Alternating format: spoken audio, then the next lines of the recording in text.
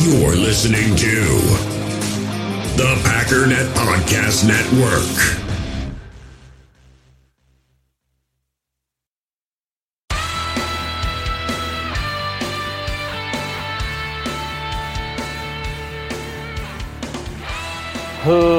Ladies and gentlemen, welcome once again to the Packernet Podcast. I am your host and resident panelist, as always, Ryan Schlip.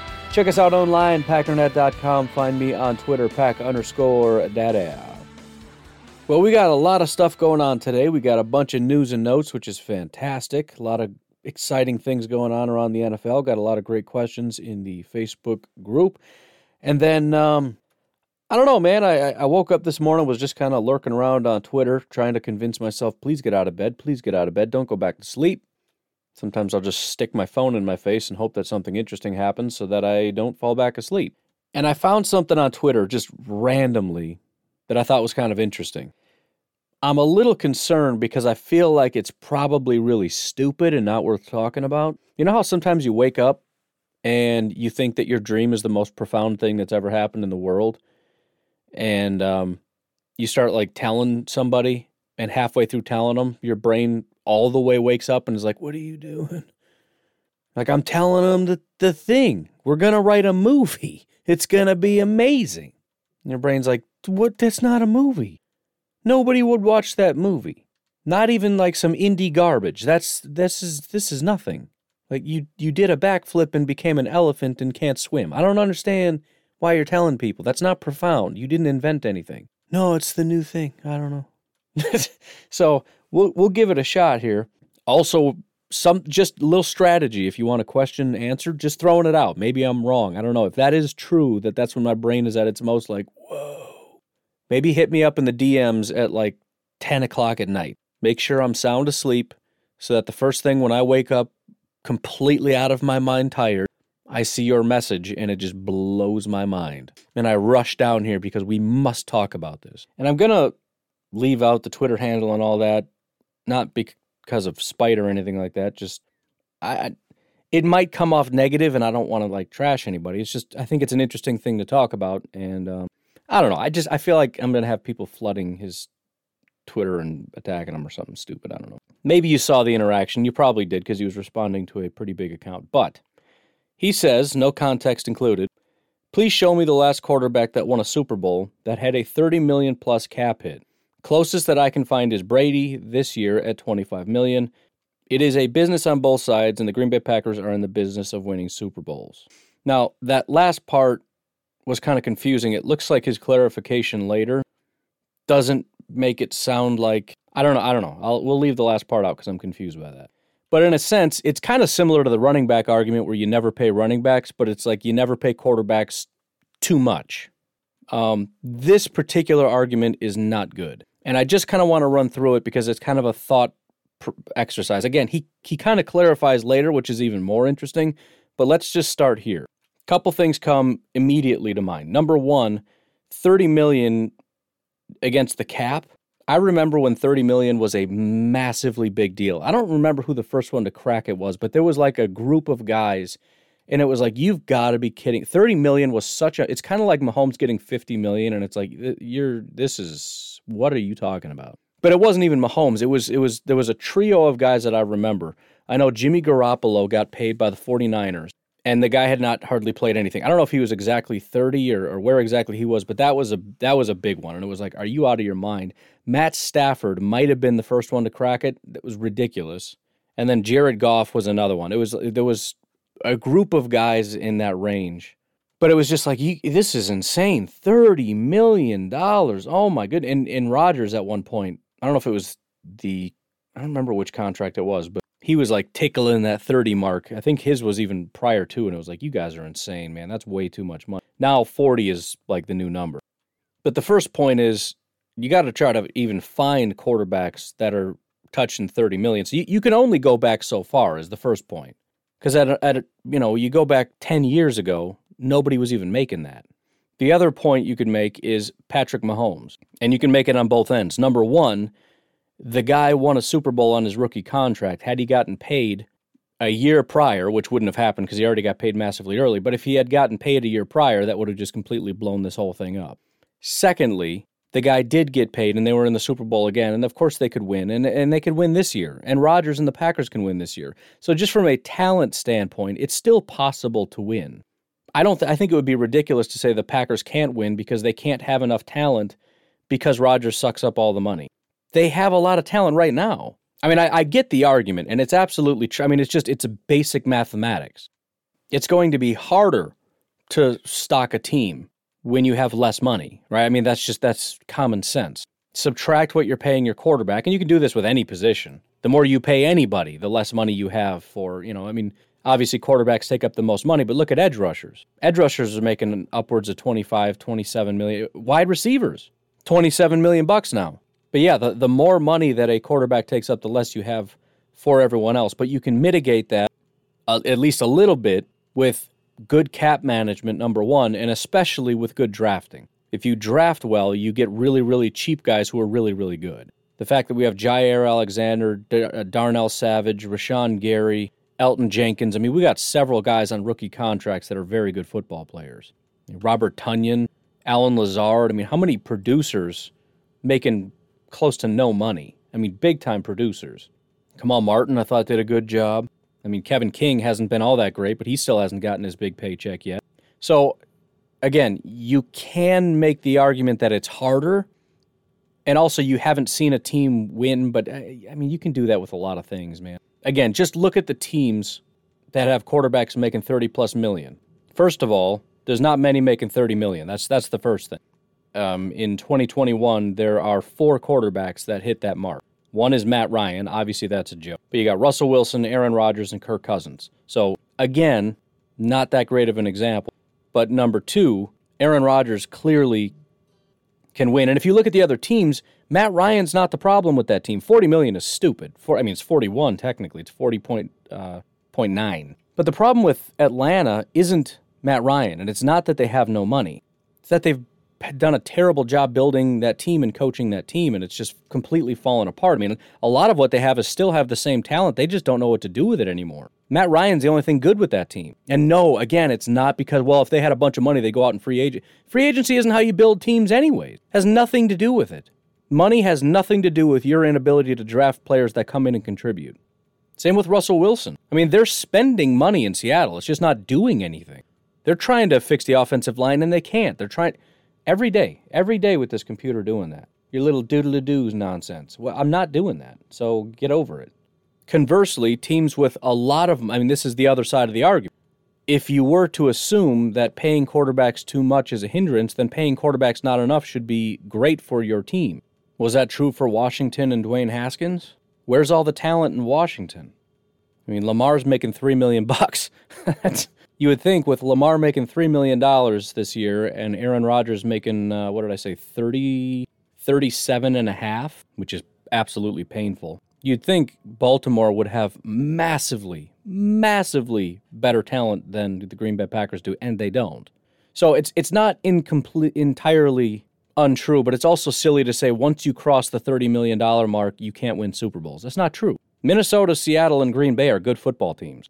They are. I know Minnesota was garbage last year, but they lost a lot of players. I think if they can get a couple things right, I think they are a good football team. Seattle's a good football team. They're lacking so much talent. Again, not because they have money tied up in quarterback. They've been lacking talent for 5 years.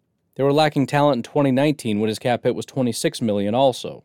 So again, I'm not going to completely dismiss it because it's basic facts. It's basic math that more money you have tied up in one spot is less money for other spots. But again, I don't think there's a hard and fast rule. I think it makes things harder. There may be a breaking point and a point of no return. If you look a little bit later, he kind of goes on to say, because somebody calls him out and apparently he does more homework and comes up with a better answer.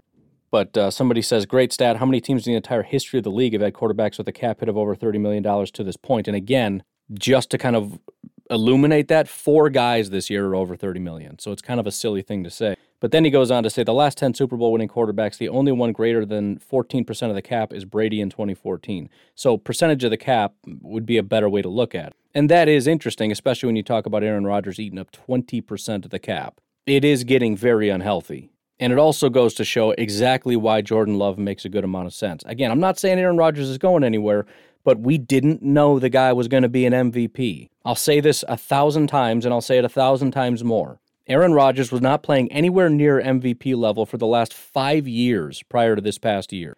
The Green Bay Packers did not know he would reach this level. You're talking about a guy that may continue to fall off, who may be getting, maybe we go in the wrong direction. If things don't go well as far as personality, in terms of his play, in terms of injury, in terms of whatever, and you're talking about 20% of our salary cap, I don't know about that, boss. Now, we don't exactly know what the percentage is because we don't even know what the salary cap is, but it's roughly that, I guess, based on what their projections are. So I guess long story short, I just don't really buy it because, again, are you saying the Packers can't win a Super Bowl? No, that's not a thing. So yes, it's harder to stack talent if the goal is to go out and just let's do this exercise. Remove Aaron Rodgers, right? We can't win because he's too much, right? 20% of the cap. So remove him. What are we going to do? What's the play here? And forget the dead cap.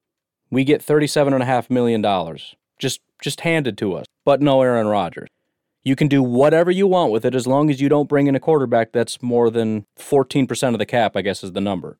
So let's say $26 million is the most you can pay a quarterback. And considering we're about 10 negative, you got about $10 million to spend. Actually, that brings us to about even, but whatever. We'll give you the other 10 to play with. Are we better off or worse off? So again, there's a lot of ways that you can attack this. I don't think that's a thing. It's a consideration. There's definitely a limit, and there's no question, as much as we want to blame, going all in other words, blaming Za'Darius and Preston for not having money, Aaron Rodgers is sucking up a fifth of the cap by himself, $37.5 million. He's making as much as the next two guys combined, Za'Darius and Devontae. Those two are $38 million. Rodgers is making $37. So I still think it's interesting, and I have looked back at percentages and whatnot. I do recognize that Aaron Rodgers is being paid just a stupid amount of money. And it's not even so much the pay, it's the cap hit right now. It's painful. If you go back, for example, and look at Brett Favre, the highest year ever in terms of percentage of the cap was 14.1%, which again would be about $26 million in today's money. Imagine that. Brett Favre, who was like breaking barriers of contract dollars, at his highest in today's dollars would be about $26 million. The highest I can find for Drew Brees is $16.4 million. That's about $30 million for what we're talking about today. His highest actual cap dollar hit, which is kind of blowing my mind, biggest cap hit I can find is $24 million. So, obviously we're getting to a point where 37 is not that big of a deal, but in terms of a cap hit today, that's crazy. And you talk about, Pat Mahomes is making 40, Pat Mahomes is, 45, Dak's making $40 million a year. Yeah, but cap hit, as far as his cap hit, he doesn't even hit $30 million until next year, and that's $31 million. He's going to go up to 42.4, but based on cap projections, that's 17%, which is higher than 14 for sure, but it still doesn't reach what Aaron Rodgers is getting paid this year. 39.9 in 2024. Which is pretty close to what Rodgers is making, and that's, again, in 2024, projected to be about 15.6% of the cap. So, this is I don't want to say historic, but I'm having a real hard time finding a guy who got paid more as a quarterback in terms of cap hit than Aaron Rodgers this year. Obviously, Matt Ryan, which is just stupid, but whatever. It doesn't matter. The Falcons aren't going to do anything anyways, but it's just... That's brutal. But anyways, again, I thought that was kind of an interesting thing, and it's definitely something worth looking into. And he's not wrong. You don't want to just get reckless with how much you're paying a quarterback because it will cripple what you can do. The Packers are kind of crippled right now, and no question a big part of that is Aaron Rodgers. If Aaron Rodgers was paid a reasonable amount of money, his cap hit would be about $26 million. You say, well, that's crazy for Aaron Rodgers. Well, everybody else that's getting paid, Tom Brady's cap hit is $28. It's $11 million less than Aaron Rodgers. Pat Mahomes is 24. Matt Stafford is at 20. Deshaun Watson is at $15.9 million this year. Drew Brees, 12.2. I know they just restructured and all that stuff, and he's on his way out. But, I'm just trying to find good quarterbacks. Baker's at 10. Kyler's at 9. I know they're rookies, but there's just nobody's paying quarterbacks that much right now. And even the ones that are dishing out big-time money, like the Chiefs, 24.8. Tannehill got some money. He's only getting 29.5 right now. Again, remember, it wasn't that long ago Jimmy got big-time pay. $26 million is what his cap is at right now. Dak got what a lot of people think is an unreasonable amount of money. If we look at what he got paid, his cap hit this year is $22 million. That's nothing. Next year it goes up to 33. That's 14%.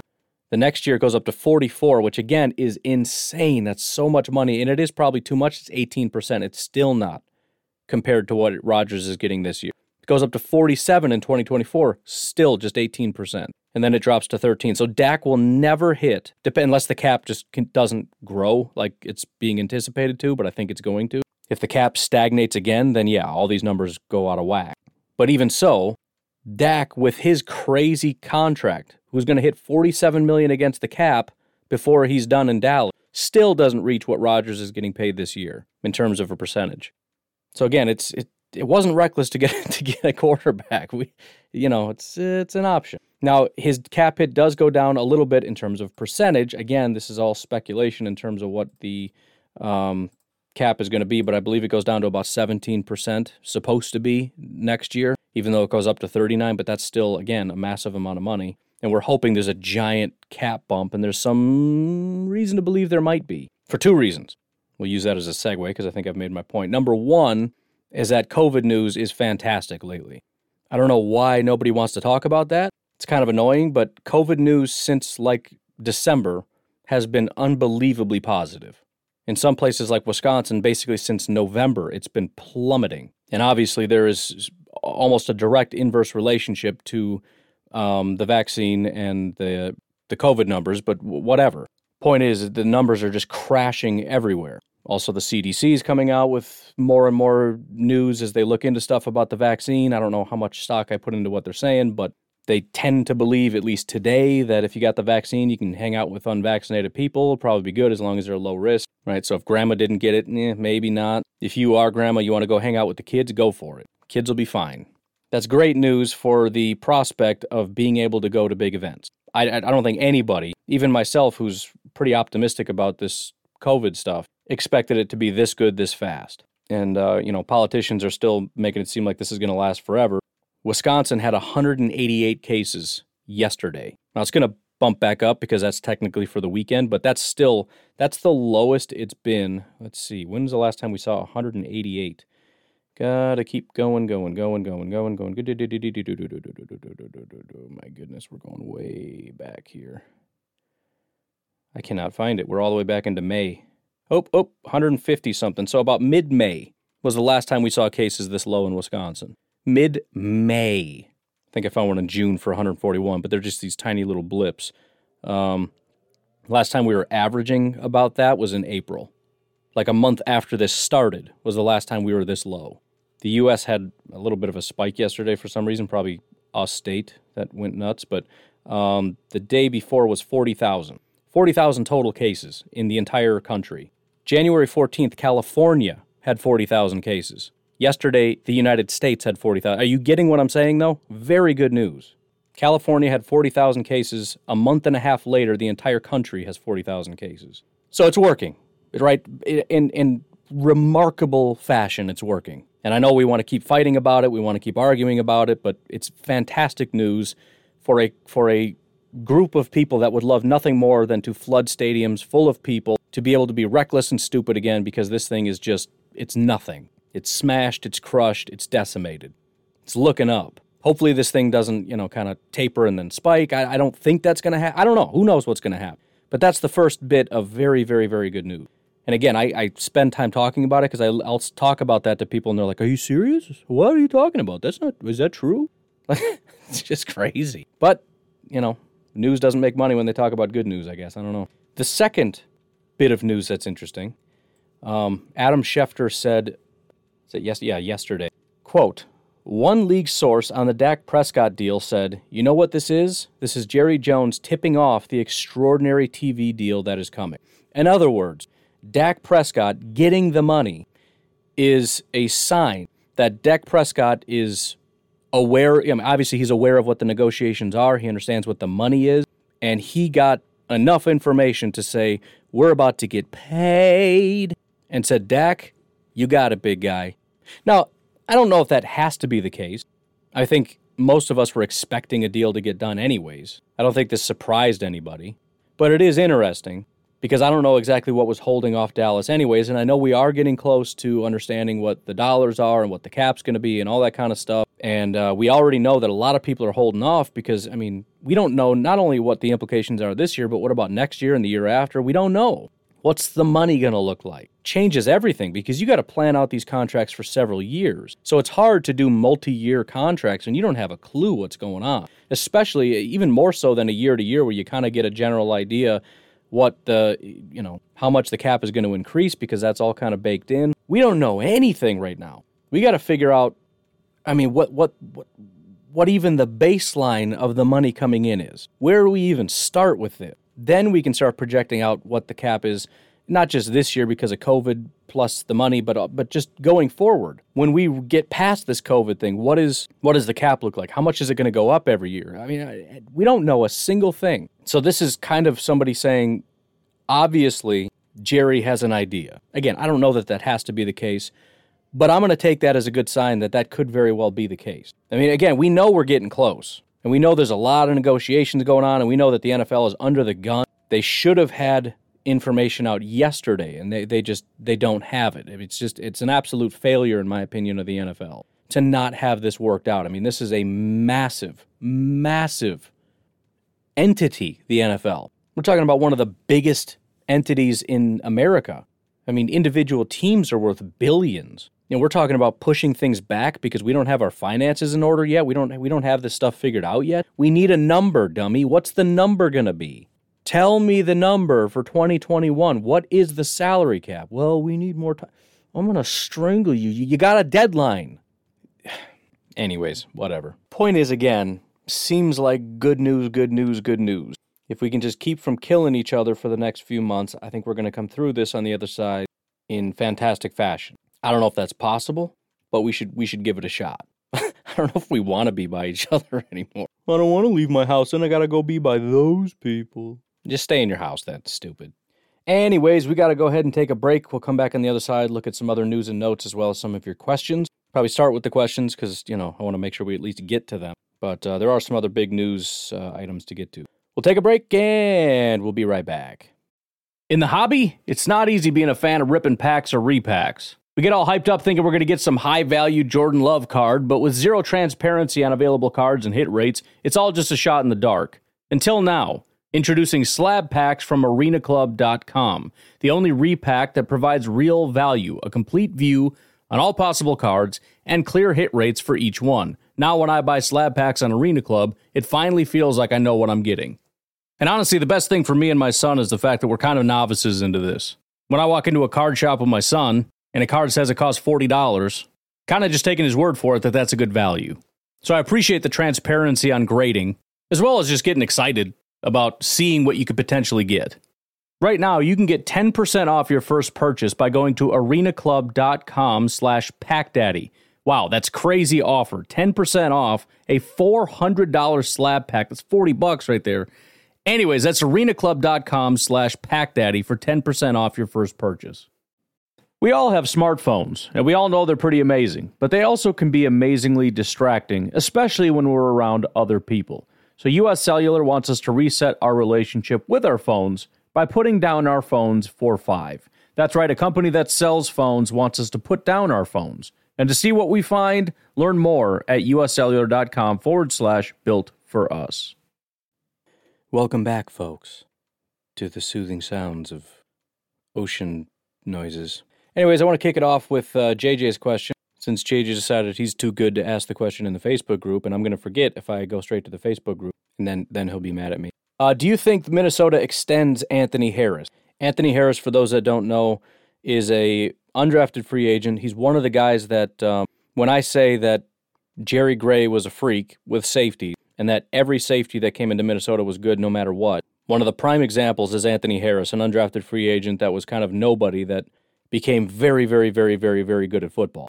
In 2019, he was given the opportunity to take over a full-time role. I mean, he was kind of a limited third safety kind of guy that always really shined. 2019, he had the opportunity to take on the full-time role, and I believe he was the best safety in football, or at least was one of the best safeties in football.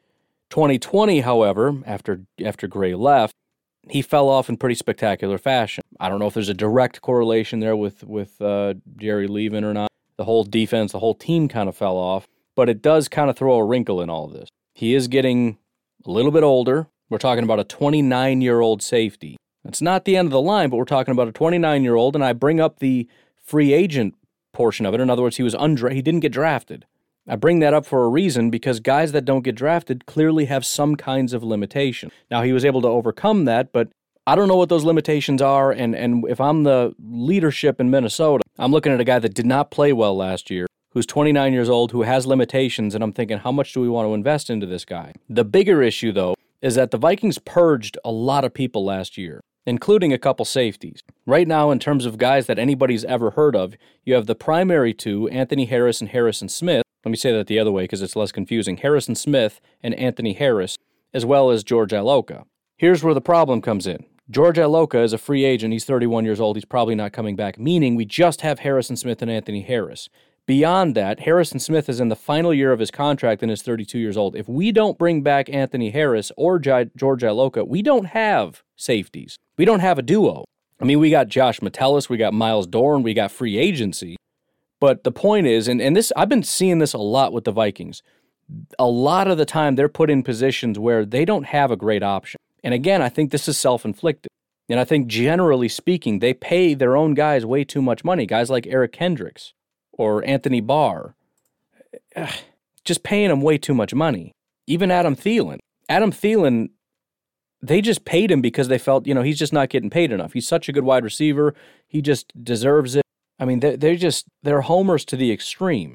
And for that reason, for all those reasons, it seems like Anthony Harris is definitely going to stay. And I do think that it's reasonable to expect some kind of a bounce back. If we can get, we had very young corners. They kind of take a step. Jeff Gladney would look really good down the stretch, so you get some better corners who are growing. We get our pass rushers back. We draft some people. Probably want to draft a safety because Harrison Smith probably isn't coming back after this year. That's probably a bigger need than people are looking into. Watch that be the shock that just sends Vikings fans into a downward spiral when they draft a safety in the first round, especially considering there aren't really any safeties that are seen as being that good of a value. But yes, to answer your question, I think it's a necessity that they bring him back. I think it would be kind of a luxury move if they had drafted well enough to have a replacement ready, and they'd probably need multiple because, again, you need a Harrison Smith replacement. The thing that excites me about Minnesota is, as much as I talk about, man, I think they can be a real good team this year, they're kind of on the edge, man. They're on the edge of either going in a really good path or a really bad path. I mean, we don't know what's going on with Kirk and how long he's going to be around. The offensive line is really, really iffy. Not only is it already kind of bad, but they already need a replacement for Riley Reiff, their left tackle. I thought that was going to be Ezra Cleveland, but Vikings fans are like, nah, he's going to be a guard. He's going to be like a 7-foot guard, which is the dumbest thing I've ever heard in my life. Dakota Dozier, their left guard, is a free agent. Brett Jones, the center, is a free agent. They have Bradbury, but, I don't think they even have a right guard. I mean, they do, but he's not a good enough football player. The only kind of established players that they have is Garrett Bradbury, and I'm assuming Brian O'Neill. If they like the guy, they're going to give him an extension. But that is tentative at best. Dalvin Cook can't stay healthy. Adam Thielen seems to be declining. Kirk Cousins is questionable. Irv Smith is now their only tight end. He's good, not great. Their entire defensive line has devolved into Danielle Hunter and nothing. Their linebackers are not great. They keep taking swings at linebacker, and they come up empty. Troy Dye is not doing anything. Cam Smith, safeties, which was a massive part of the strength of their team, has, again, devolved into nothing. Their corners are gone, and they're with a bunch of second-year guys that they're hoping can produce. So, I mean, it's iffy, man. And I think for that reason, they got to lock up a guy like Anthony Harris and hope that he can, Harrison Smith is 32 years old. Hopefully you get another 3 years out of Anthony Harris and can kind of find a replacement for Harrison Smith, but I doubt it because Harrison Smith is a freak. So if things were different, I would say it's not a guarantee, but in this situation, why do I keep opening Premiere Pro? I mean, it's just going to, come on now. I love pinning things down on the bottom, but then when I want to just open things up and I click the wrong one, it's super annoying. All right, moving on. Mr. Eric John Anderson in the Facebook group says, I would still love to see a breakdown of Jabril Cox. In the form of a question, which linebacker would fit best into JB's scheme, free agent or incoming rookie work? So a couple different things going on here. I can't really answer the second part of the question because I don't even know what the scheme is. I know we've talked about Tampa 2, but I mean, he's even come out and was like, yeah, this is not a Vic Fangio thing. It's not really a this thing, it's a me thing. It's which would lend itself more to the Tampa 2 thing, because when Coach Hahn talked about Joe Barry's scheme, that's when he was talking more about Tampa 2. And then when we started talking about Vic Fangio, it's like, well, that's kind of a separate thing. So it's probably Tampa 2, which would lend itself to we really need a good kind of quick coverage linebacker guy. But honestly, I really don't know what's coming. Now, would Jabril Cox fit? I think so. Jabril Cox is, honestly, in my opinion, the perfect modern-day linebacker that I can't really wrap my head around. 6'4", 231, basically strictly a coverage linebacker, right? The linebackers that are making all the hay these days, I mean, there's like 2 of them that can play the run really well and cover really well. But for the rest of them, the ones that get a lot of attention are guys that can cover but are kind of garbage against the run. Jabril Cox, when he started in college at NDSU, he did a decent job against the run and was very, very good in coverage. When he went to a better school, LSU, and the competition got a lot better, his ability to stop the run went to 0, but his coverage did not decline even a little bit. To give you a visual of what that looks like, and we'll leave out 2017, he was just not great in general. He kind of broke out 2018. And remember, this is at NDSU. From 2018 and 2019, 2020 was LSU. So small school, big school. In 2018, he had an 84 overall grade, 82 run defense, 87 coverage.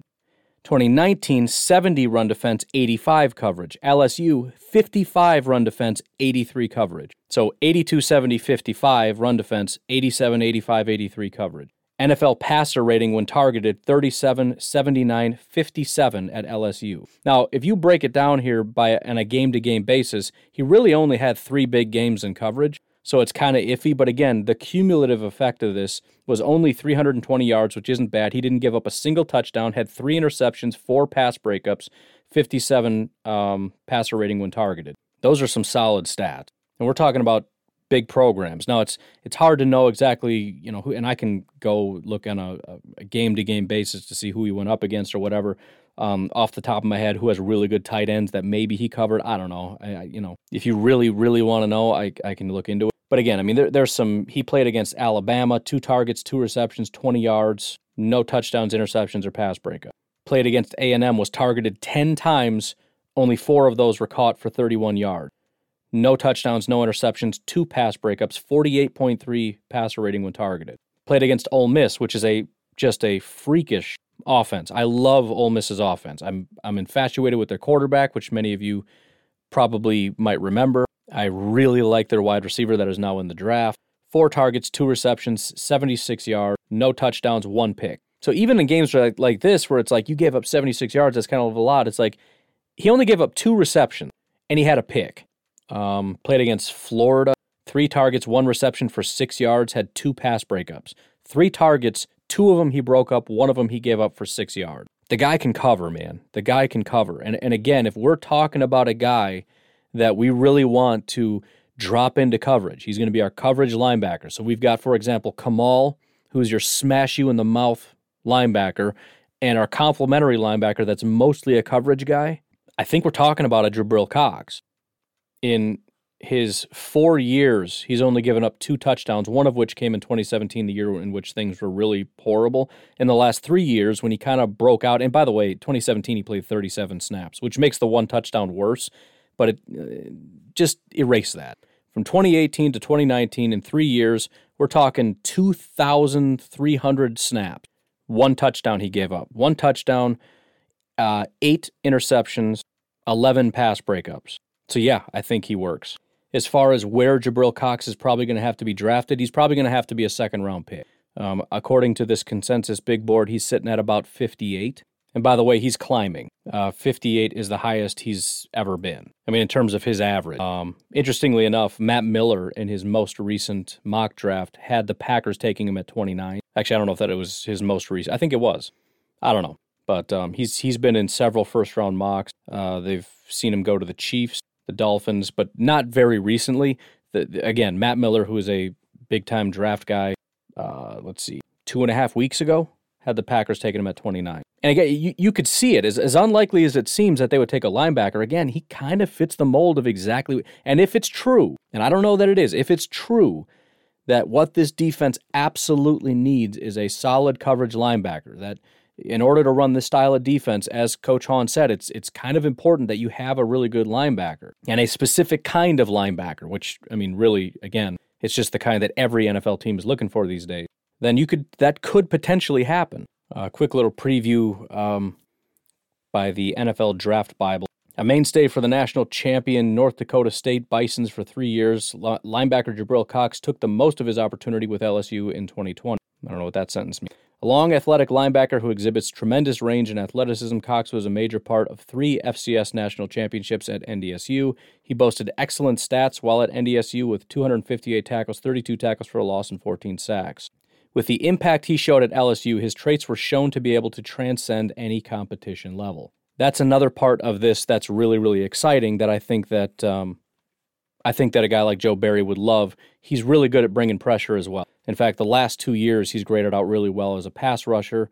They mentioned he didn't have any sacks in LSU. In fact, I don't know where they get the 14 sacks from. According to PFF, he has 9 in his 4 years, but 10 pressures on 36 attempts. So he never got the quarterback down, but about 1 in 3 times when he got sent, he got to the quarterback. 1 in 3, 1 in 4, whatever.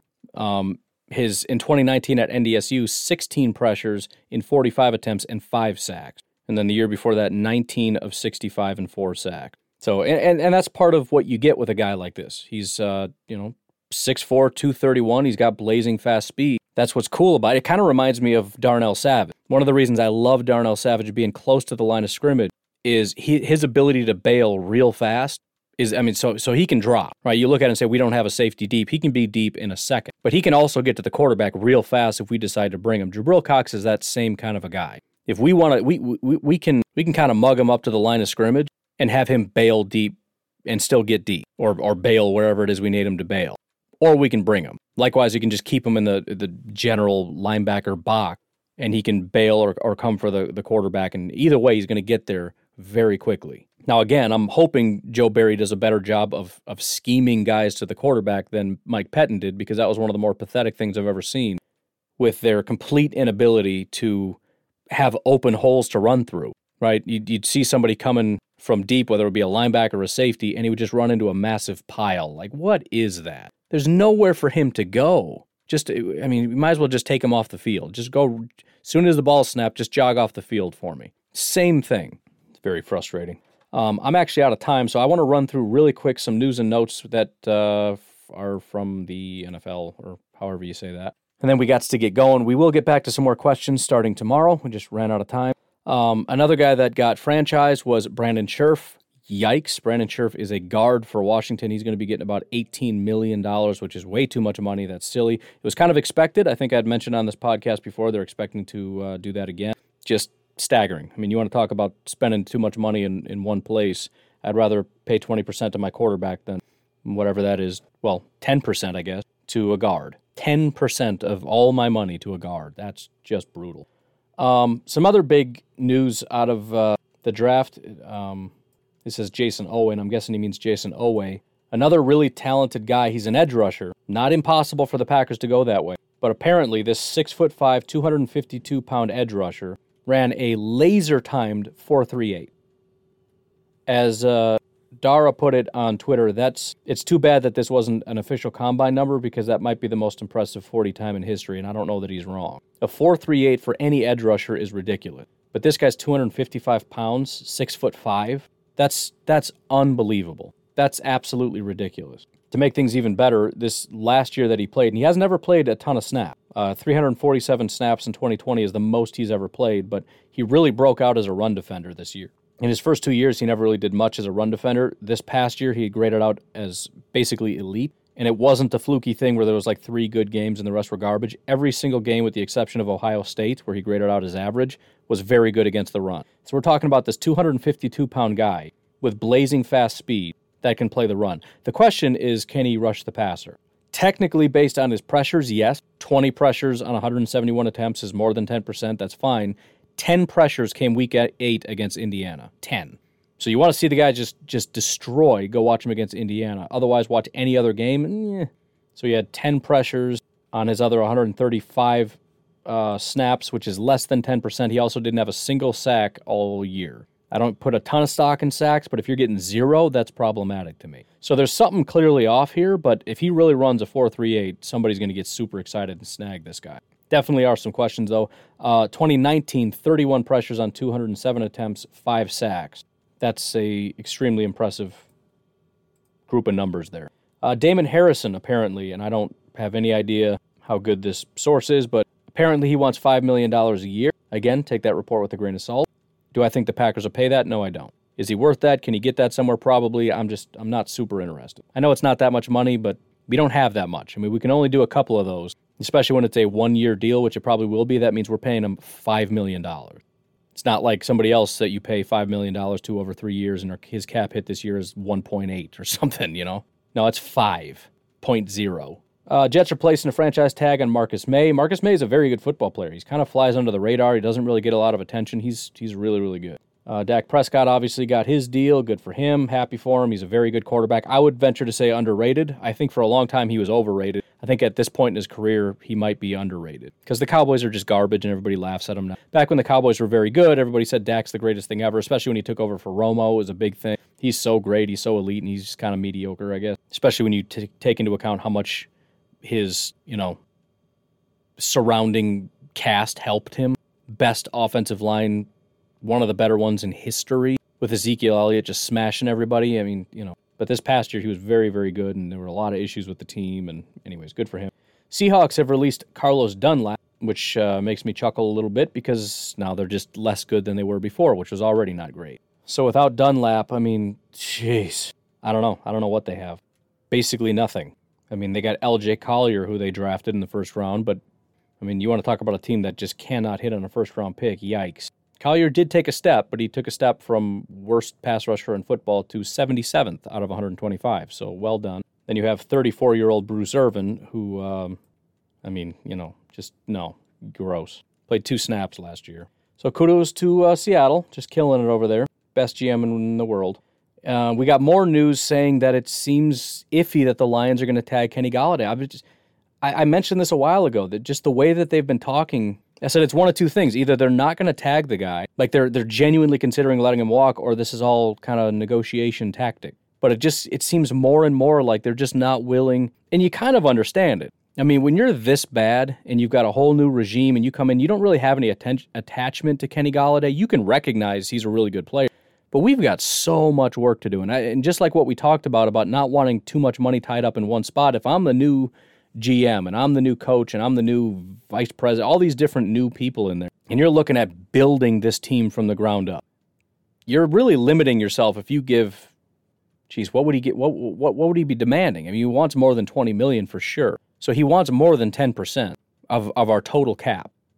Now, we'll probably be drafting a quarterback at some point, so we can save a little bit of money there, and by the time he gets paid, Kenny's probably gone. So it's not that big of a deal, but it kind of hurts a little bit. So you're just less likely to be forced into doing something you don't want to do, especially locking up a lot of your money into one guy that you didn't draft, that you didn't bring in. It would just blow my mind. I mean, if they don't have Kenny Golladay, that team's not winning a game. It's a little hyperbolic, but I mean, he's all that team has. And I would love it. I would love every second of it, depending where he goes. He'd probably go somewhere that ends up beating us, and that's going to make me cry. In all honesty, I kind of hope he stays because, I mean, it's not going to help him win football games. Maybe a couple, but yikes. The Bears, it says not likely to exercise option on Bobby Massey. I talked about that before. There's a chance that he is a cap casualty, and it looks like he will be. We've talked about how the Bears' offensive line has been terrible, and it just got a lot worse. This is absolutely painful because you can argue that Bobby Massey was the best player that they had on the offensive line. I mean, Cody Whitehair's decent, but I mean, he's nowhere near what he was when he got drafted. I mean, his rookie year was like, oh my goodness, this guy's going to be amazing. He's kind of fallen off. Charles Leno's kind of good, not great. I mean, they just lost their right tackle. He's gone. You got James Daniels, who again kind of expected him to be a big deal. He's mediocre at best. So again, this declining offensive line just took a massive step backwards because they do not have a right tackle right now. And guess who's going to replace him? Probably not the team that hasn't had a draft pick in 5 years. They're probably not going to have a replacement waiting in the wings. How much you want to bet? You want to know the last time they had an early round investment in in an offensive tackle? Well, so do I, because I don't know. I mean, they drafted Germain Ifedi, who is listed here as a tackle, although he was drafted as a guard, in the first round in 2016. The only other early round guy is Jason Spriggs, who the Packers took in the second round of 2016. Otherwise, they have undrafted free agent Rashad Coward, who they took in 2017. Bobby Massey was a 4th-round pick. He is now gone. Charles Leno is a 7th-round pick. This team needs a tackle so badly. And as much as these mock drafts have, everybody wants Mac Jones and all that, I think they're a lock to take a tackle at this point. They have to, unless a quarterback falls to them. But again, they're going to have to trade up to get them. That's just been, almost every quarterback that goes in the first round, a team trades up for. I don't know the last time somebody's letting a quarterback fall into their lap. The Packers traded up to get Love. It's just, unless they're the first overall pick. It just generally, if it's not just 1-2, at quarterback or whatever, you're trading up to get them.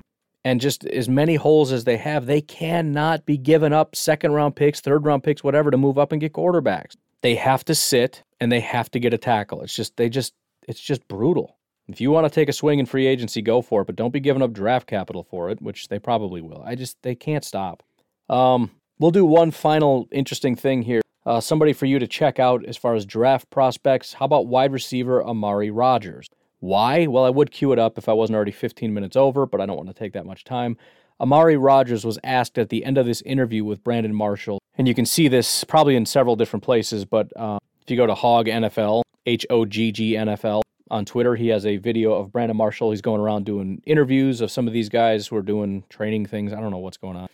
Alternative to the combine or something, I don't know. But he was asked a bunch of questions, and he said, all right, best case scenario, where do you get picked? He said, 2nd round to the Green Bay Packers. Think about that. That's not only cool because he says he wants to be a Packer and play with Aaron Rodgers, which is always just an awesome thing.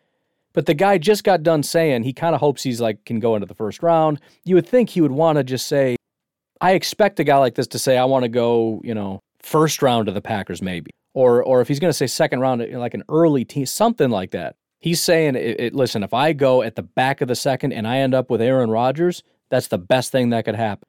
I don't care who, could get picked up by the Jets in the 2nd round and it would be a lot earlier and it would reflect better on me, but I want to play for Aaron Rodgers. And he had to think about it. I'm sure he's got, maybe there's a close second, but that's just fantastic. And the fact that he comes out of Clemson, he played for one of the better quarterbacks in football, and they had some great chemistry, and it's just, he wants that again, He wants another really, really talented quarterback that can just put the ball right where it needs to be. So, again, if you're just looking for a wide receiver to root for, Amari Rodgers is sitting there on draft day saying, please, please take me Packers. And, for that reason alone, you like the guy, right? So, anyways, I got to get going. You folks have yourselves a fantastic day. I'll talk to you tomorrow. Have a good one. Bye-bye.